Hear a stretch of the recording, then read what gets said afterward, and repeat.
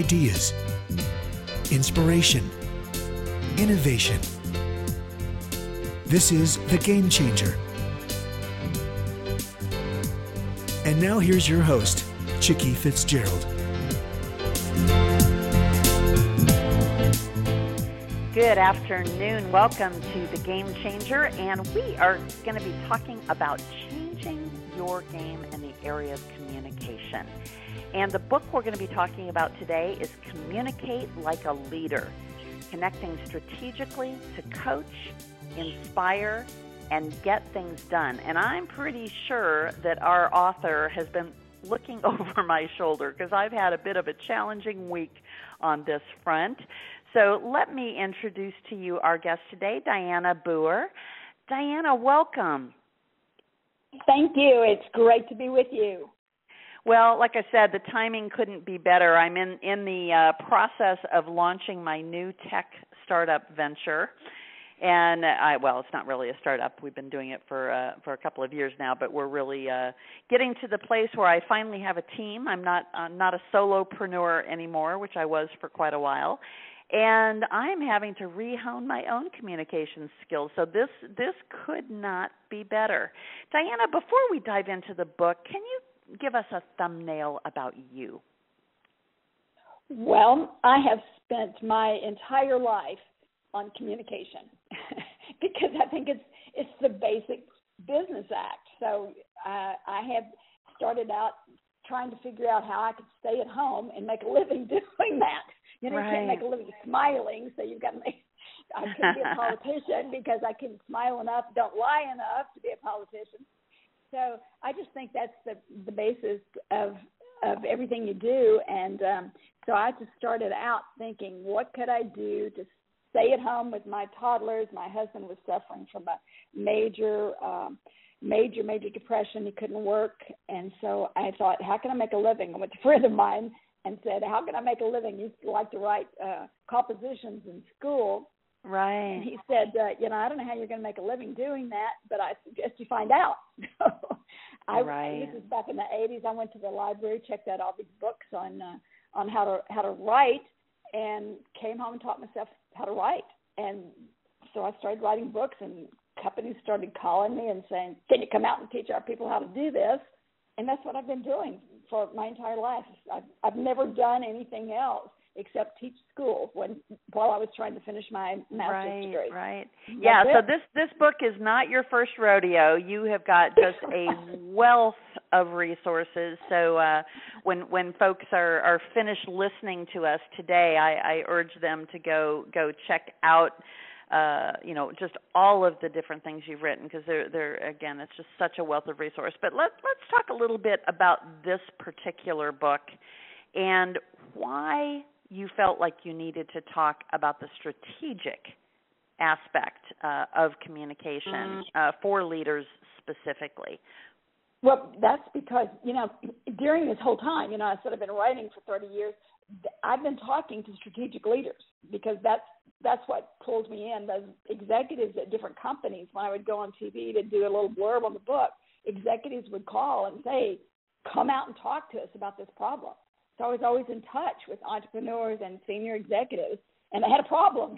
Everybody had a problem. And so that's how I got into it, because it was real world, real problems. This division doesn't talk to that division, or this vice president doesn't like that vice president, and they want him out of here. And so it was just always about an issue. We're losing, we can't get women promoted to the top, or the customer service problem, something.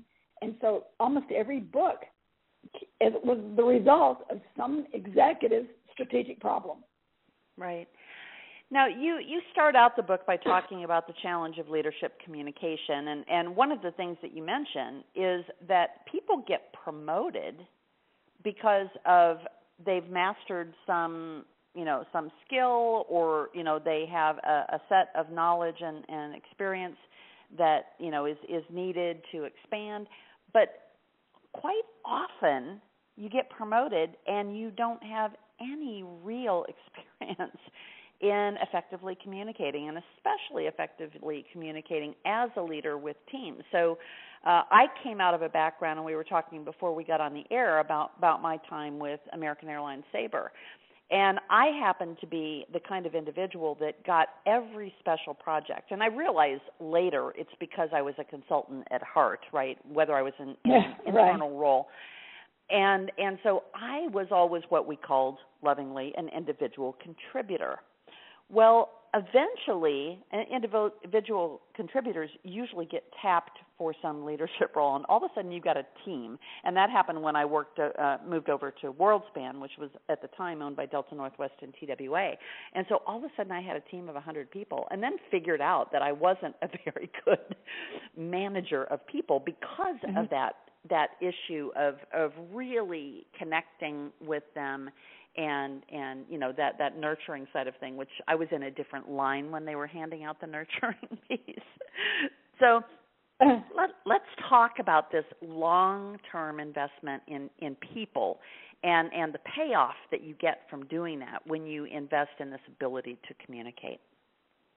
Well, I think it's enormous, because what happens when you don't invest, you have a situation like what happened with Eleanor.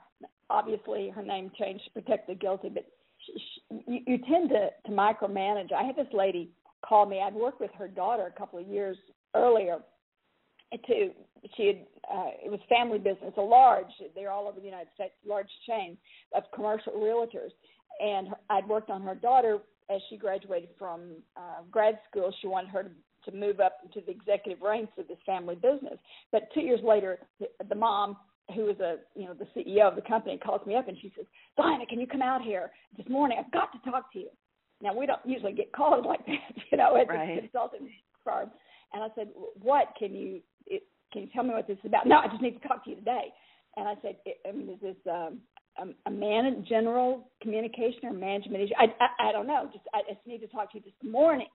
And I probed a little bit more, and she says, and then she got her voice broke, and I thought she's about to cry on the phone, and I don't get executives about to cry on the phone, and so I say, "Well, is this a family an issue with your daughter?" And she said, "I don't know what it is, but every problem lands on my desk. I mean, they walk right past my daughter's desk, and nobody gets along with each other. If it's a sale going south, whatever it is, every decision lands on my desk. Can you get out here today?" And I said, "Just a minute." I checked my calendar. I came back on the line, and I said, "All right, I'll rearrange things, and I can come out there today." And she says, "Okay, then send me a proposal, and I'll get back to you tomorrow or about the end of the week." And immediately I knew what the management problem was. Immediately, no diagnosis needed, no research needed. This is a lady who, just like you mentioned, has risen up about through the ranks. She's grown her company. It's a huge conglomerate now, but she has surpassed her management skills. And that's what happens a lot of times.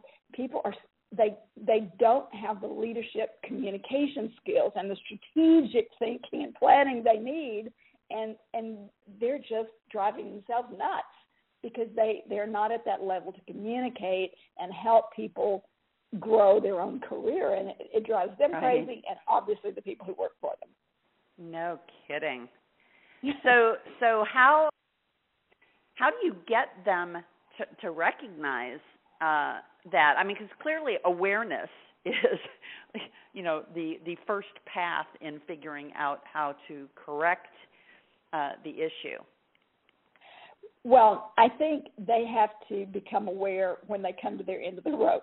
When it is so overwhelming that you get in the state that she was in. When they see how it can be, when they see other successful people who have a calm life, who are not stressed like that, and they see this is so painful that I'm in that they have to make a change. Just like your Game Changer show title, when they say, "I have to have a game changer. I cannot continue like that." And then they're willing to make a change. But I think the pain has to get bad enough for them to make a change. They don't know any other way. Right.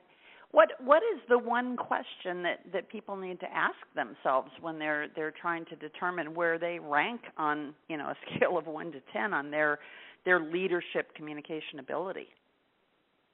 I think it's not just one question. I do talk about the one question that people have to do to answer as a manager in the book, but the one question I think they have to ask themselves is where they want to be. What workload and what is the productivity and the outcome that they want to see happen in their organization. Once they get that goal in mind, they're willing to make a change. But until they get that goal in mind and to see the picture of what the outcome could be for themselves. Right. And for example, when they're still seeing people walk out the door and they're losing their best people, and they see that, they don't know what to do. But when they see, gee, I could keep all of these people, they see the outcome, and they want that more than the pain. They're willing to make a change. Right. Well, I see one of the things that you describe in the book is, and I think that this is the key one for me, kind of to solve my current issues, is making sure that the team knows their deliverables.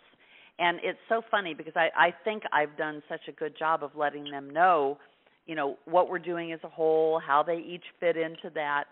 But somebody asked me the other day, did you tell everybody on Monday what you want to have done by Friday? Right? It's like, no, because I kind of assume that they know that.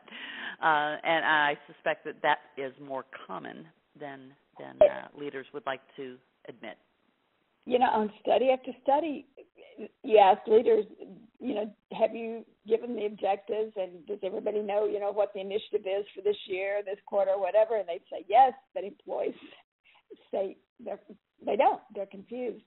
And I think that what happens is that people equate having information with understanding that information. And we know that there's several ways. You've got to repeat it, just like advertisers. People, when they advertise on TV or radio, they don't just put out the ad one time and say, okay, people have the information. This network is watched by 25% of people or 32% of the population. They saw it that night, so they have the information. No, they keep repeating that ad over and over and over. But also, you have to amplify it. Once you give a message as a leader, you have to say, now what this means to you, or let me tell you the implications of what I've just said, or let me get more specific with an illustration, or let me tell you some of the obstacles you're going to run into. So they keep amplifying on it or interpret it. Let me give you a specific example of how that might translate in your area in the next couple of weeks. And once you keep amplifying, then the understanding really happens there, not just with that information that they got, delivered 2 weeks ago. So I think that's where leaders sometimes miss the boat, thinking that I gave them the information, therefore it's understood everywhere. Right. Now, you also spend some time in this first section of the book talking about culture and character and competency. And so this is really, making sure that you've got the right team on board and that the atmosphere that you are creating is one that people will want to stay in. You also mention in this section, and you've already talked about micromanaging and negatives. So talk to us a little bit about how you build that culture. Well, I think you have to hire the right people. And in fact, one of the chapters I'm talking about, I talk about the key questions that you ask when you interview people. And I think a lot of times people, leaders, entrepreneurs, when they're bringing people on, they hire skills. And I think you can always teach skills. I've found that true. You can always teach skills, but you can't teach character. You can't teach values. And you've got to ask questions that get at those values. And what I tried to do is to provide 9 key questions in there that get at those values. Like, tell me who you admire in the public eye and why you admire them. Well, I'm going to tell you some values when you hear that. Or who have you ever seen mistreated in your work experience in the past, and what did you do about it? First of all, I'll tell you what they think is mistreatment, and you may or may not agree with that. And then when you ask them what did they do about it, you see what kind of risk they're willing to take. Do they stick their neck out or just keep their mouth shut? That's going to tell you about courage, risk. You see how you're getting at some of these? And one that I really like to ask when I'm interviewing, there was this children's book called Jules Vierce was the author, and I'm sure if anybody's had kids has read it 1,000 times with their kid. This is Alexander and the Terrible, Horrible, No Good, Very Bad Day. I missed that one somehow. It's about these, this kid that everything terrible happens to him. But you just ask the candidate, have you ever had a really bad day, a week, pick out a day, that just everything terrible happened to you? Well, tell me about that day and how did you deal with it? And as the candidate goes through that, ask them, that was terrible. How do they describe it? What kind of language do they use? And and then you ask them, well, how did you cope with it? Well, as you're listening to it, obviously, if you're the owner of the company, you're the entrepreneur, you're the manager, you're thinking, does their definition of a bad day equal what happens around here every day, every week? Are they going to be that stressed out just because they had a garage door that wouldn't open that morning? Is that going to make them call in and not show up? If you're in the service industry, that's not going to be good. That person's calling just because the car wouldn't start for a few minutes, or their child was, had a little upset that morning and crying, and that made them 3 hours late to work. And then you ask, well, how did you cope with it? And if they say, well, I had to call my spouse and blah, blah, blah, could they not even rescue themselves out of that situation? Did they have to call a friend? And so you just learn a lot by asking these value questions that have nothing to do with skill. Right. And when you put enough of those people together that don't have a value system like your value system, you're building a culture that's going to not match what you want to see around your company. Right. So let's talk about connecting, because that's an important part of this book, is having these strategic conversations that you're very intentional about connecting with your people. Right. I think when you connect with people, it has to be genuine. It has to be, they have to see you as authentically interested in them. And I think far too many people remain aloof, only interested in the task getting done. And so when you meet somebody in the cafeteria, when you meet them in the hallway, if you meet them in the parking lot coming in, you have to show genuine interest in them. And I know people pretend to do that. We talk about that in politics all the time. Were they really interested? Were they faking it? But the way you show that, I think, is you remember names. You are willing to do menial tasks. If that's what it takes for you to spend 15 minutes helping somebody do something that needs to be done because you see it needs to be done, that communicates, I'm not arrogant. A sense of humility is important.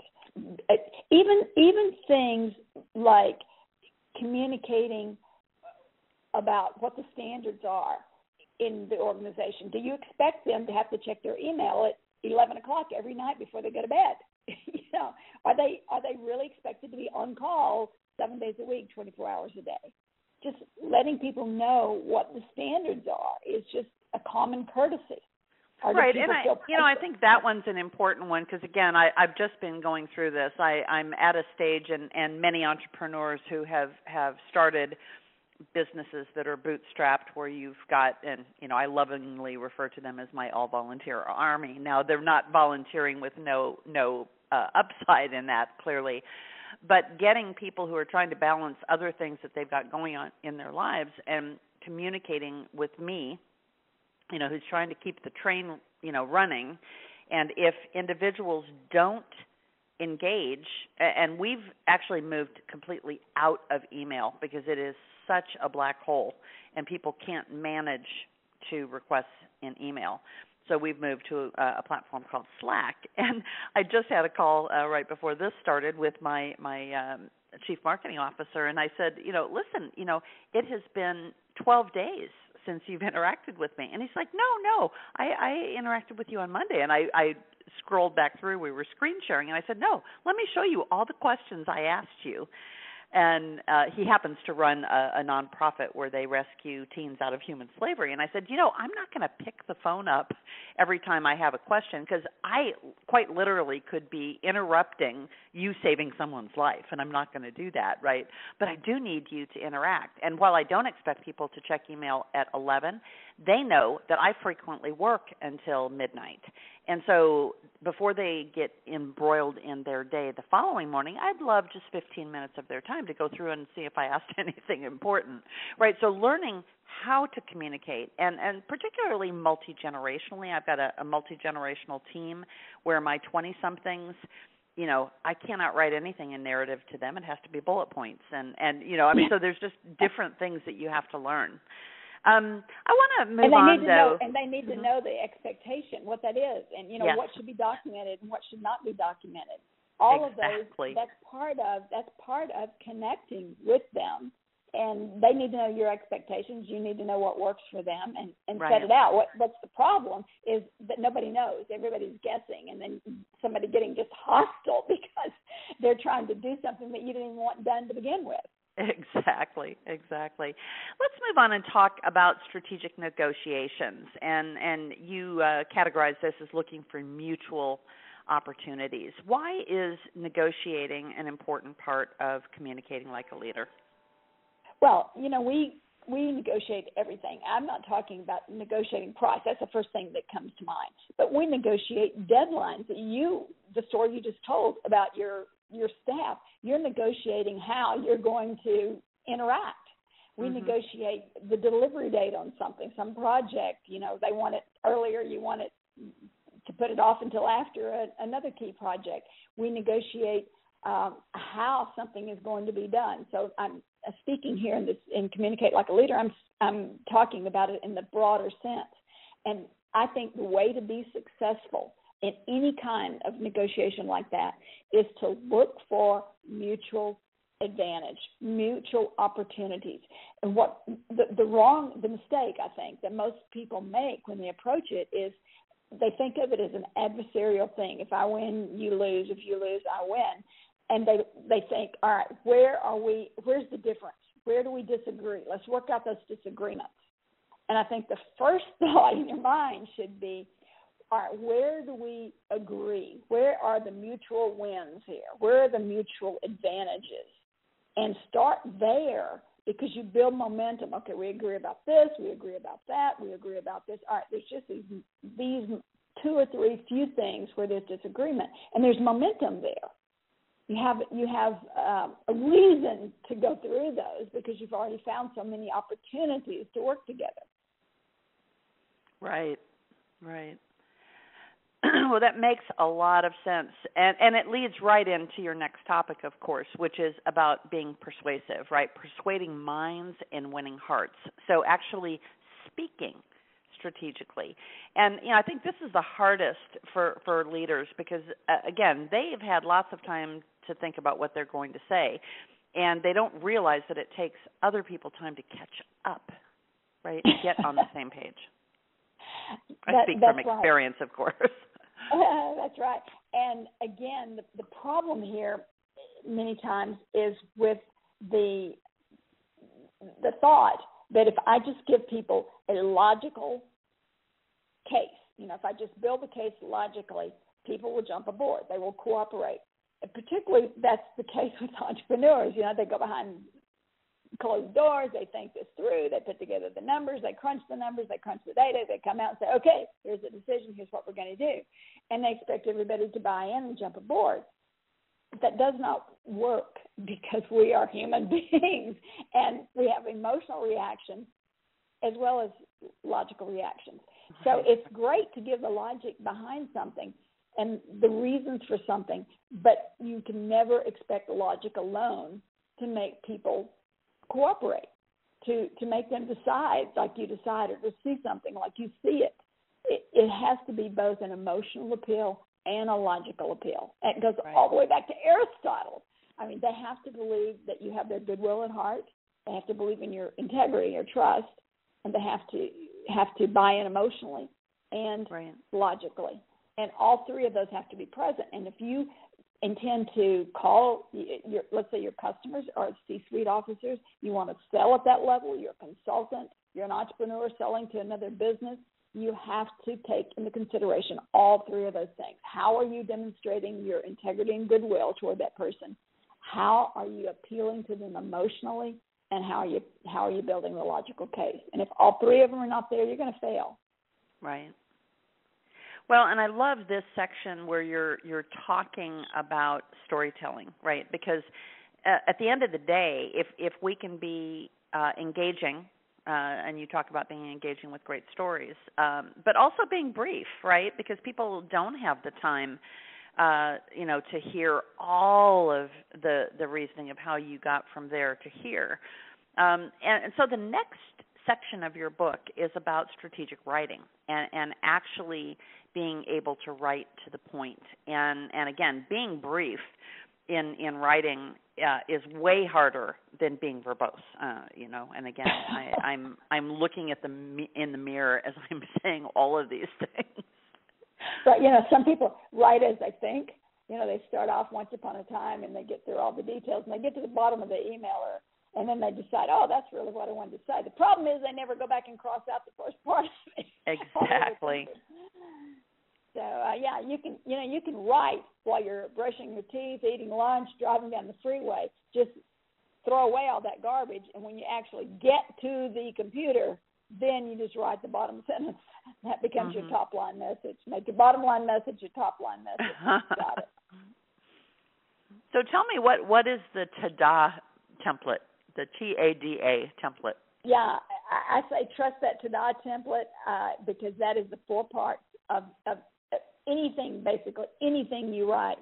T, top line message. What is, in one sentence, what is your point? If your readers stopped, they didn't read anything else but your top line message, would that be your point? If that's the key. And then action. So what action next? What do you want them to do based on that message you're giving them? And then D, go back and give them the details. Generally, that's the how and the why. So you give them your top-line message, then you tell them what action either you're going to take based on the message or what action you want them to take. Then you go to the details. And then if you have some attachment, you mentioned the attachment. I've attached here a copy of the contract that I'm referring to. I've attached here a copy of the figures that we used last year to analyze so-and-so. So if you just have those 4 parts and remember that, you will be able to structure an email, and you don't have to sit there and stare at a blank screen for half an hour trying to decide now, how do I want to word this? Whether it's a report or an email or a complaint letter or whatever you're trying to put together. Just remember, ta-da, and you'll have it. Absolutely. Well, that's very, very helpful. And, I find that I always read and reread and probably reread again and, always trying to pare down. But I think that model is going to help me a lot. So let's talk just super briefly, because we're getting close to the end of our time together, about social media, because I love what you say. Use social media strategically, don't spray paint. What's behind that? A lot of people don't really know why they're using social media, and you need to have a strategy for how you're using it. I recommend you use social media to drive people to your blog. That's because you don't own social media platforms. You own your blog or your podcast, and that's why you're using it, unless you have some other strategy. But do know why you're using it. And then you can't be everywhere. Instead of just, you're on Instagram, you're on Facebook, you're on Twitter, you're on Google+, you're on everywhere. You may have your profiles everywhere so people can find you, but you want them to work your way back to your site. But you only want to actually be active on 1 or 2 platforms. Pick the 1 or 2 platforms where your audience is, and that's where you really interact and connect with them. Perfect. So lastly, you talk about strategic meetings, and I think that is a little bit counterintuitive because most meetings aren't strategic, right? And they don't deliver results. In fact, if the last thing that happens in the meeting is scheduling the next meeting, you know you're doomed. Yeah, some people meet just because the clock or their calendar says it's time for a meeting. And that's bad. It's really bad. You need to have a meeting because there's a purpose for that meeting, and you need to have a structure for it, an agenda. And I'm astounded how many companies have meetings, well, we have a staff meeting. It's a Tuesday. We have a staff meeting. And the agenda is to a meeting what a foundation is to a skyscraper. I mean, it holds the meeting together. It tells you what you're accomplishing and who's responsible to accomplish that discussion and lead to an analysis and a conclusion and an action. When you don't, what happens is people walk out and they stand in the hall and say, now, what did we decide? Now, who's supposed to do what? Oh, well, and you come to the next meeting and nobody's done anything. And those are just such useless meetings. Yeah, I put meetings in the same category as email. I think they have just gotten so out of control, and they aren't concise. They don't yield, actual production of work. So I'm not a big fan. And that's a shame because they can be so useful. They can accomplish so much. I mean, I just did a program in meetings not too long ago for a group for my church leadership executive. They've got all these executive pastors that were not leading well, and right. It revolutionized what they were able to do with all their volunteer teams because they worked with so many volunteers, and they were just walking out of the meeting going, what are we doing? What do we decide? Nothing was getting done. And now after we did these trial and practice meetings, and the groups as we practiced even that day were saying, I can't believe what we've accomplished. You gave us 30 minutes to accomplish. I gave them big missions in these meetings, so they were supposed to accomplish. And they were astounded at what outcomes they were able to have at the end of 30 minutes. So they can be so relevant and so helpful to an entrepreneur to bring in, their clients, their suppliers, and solve problems. But if you don't know how to run them and you don't plan them and you don't have a productive agenda, they are the biggest time wasters imaginable. Mm-hmm. Well, Dianna, this has just been so great. And again, you have got such a wealth of knowledge that has been packed into each one of your books. And where do you recommend that people start to learn more about you? If they had one place they could go, where would you direct them? To Booher.com. And my name is kind of tricky to spell. It's Booher, except I hope they don't. But Booher. Well, coming up to Halloween, Booher actually fits. So it is a perfect way. And again, on that site, it talks about Dianna's speaking business and her coaching business. So if you want to order her books, you can do that from there. But if you want her to come and speak to your organization or your company, or that your company or you as an individual need coaching, it also shows you how to connect with her. So Dianna, thank you so much for giving us your time today. And again, we have been talking about the book Communicate Like a Leader.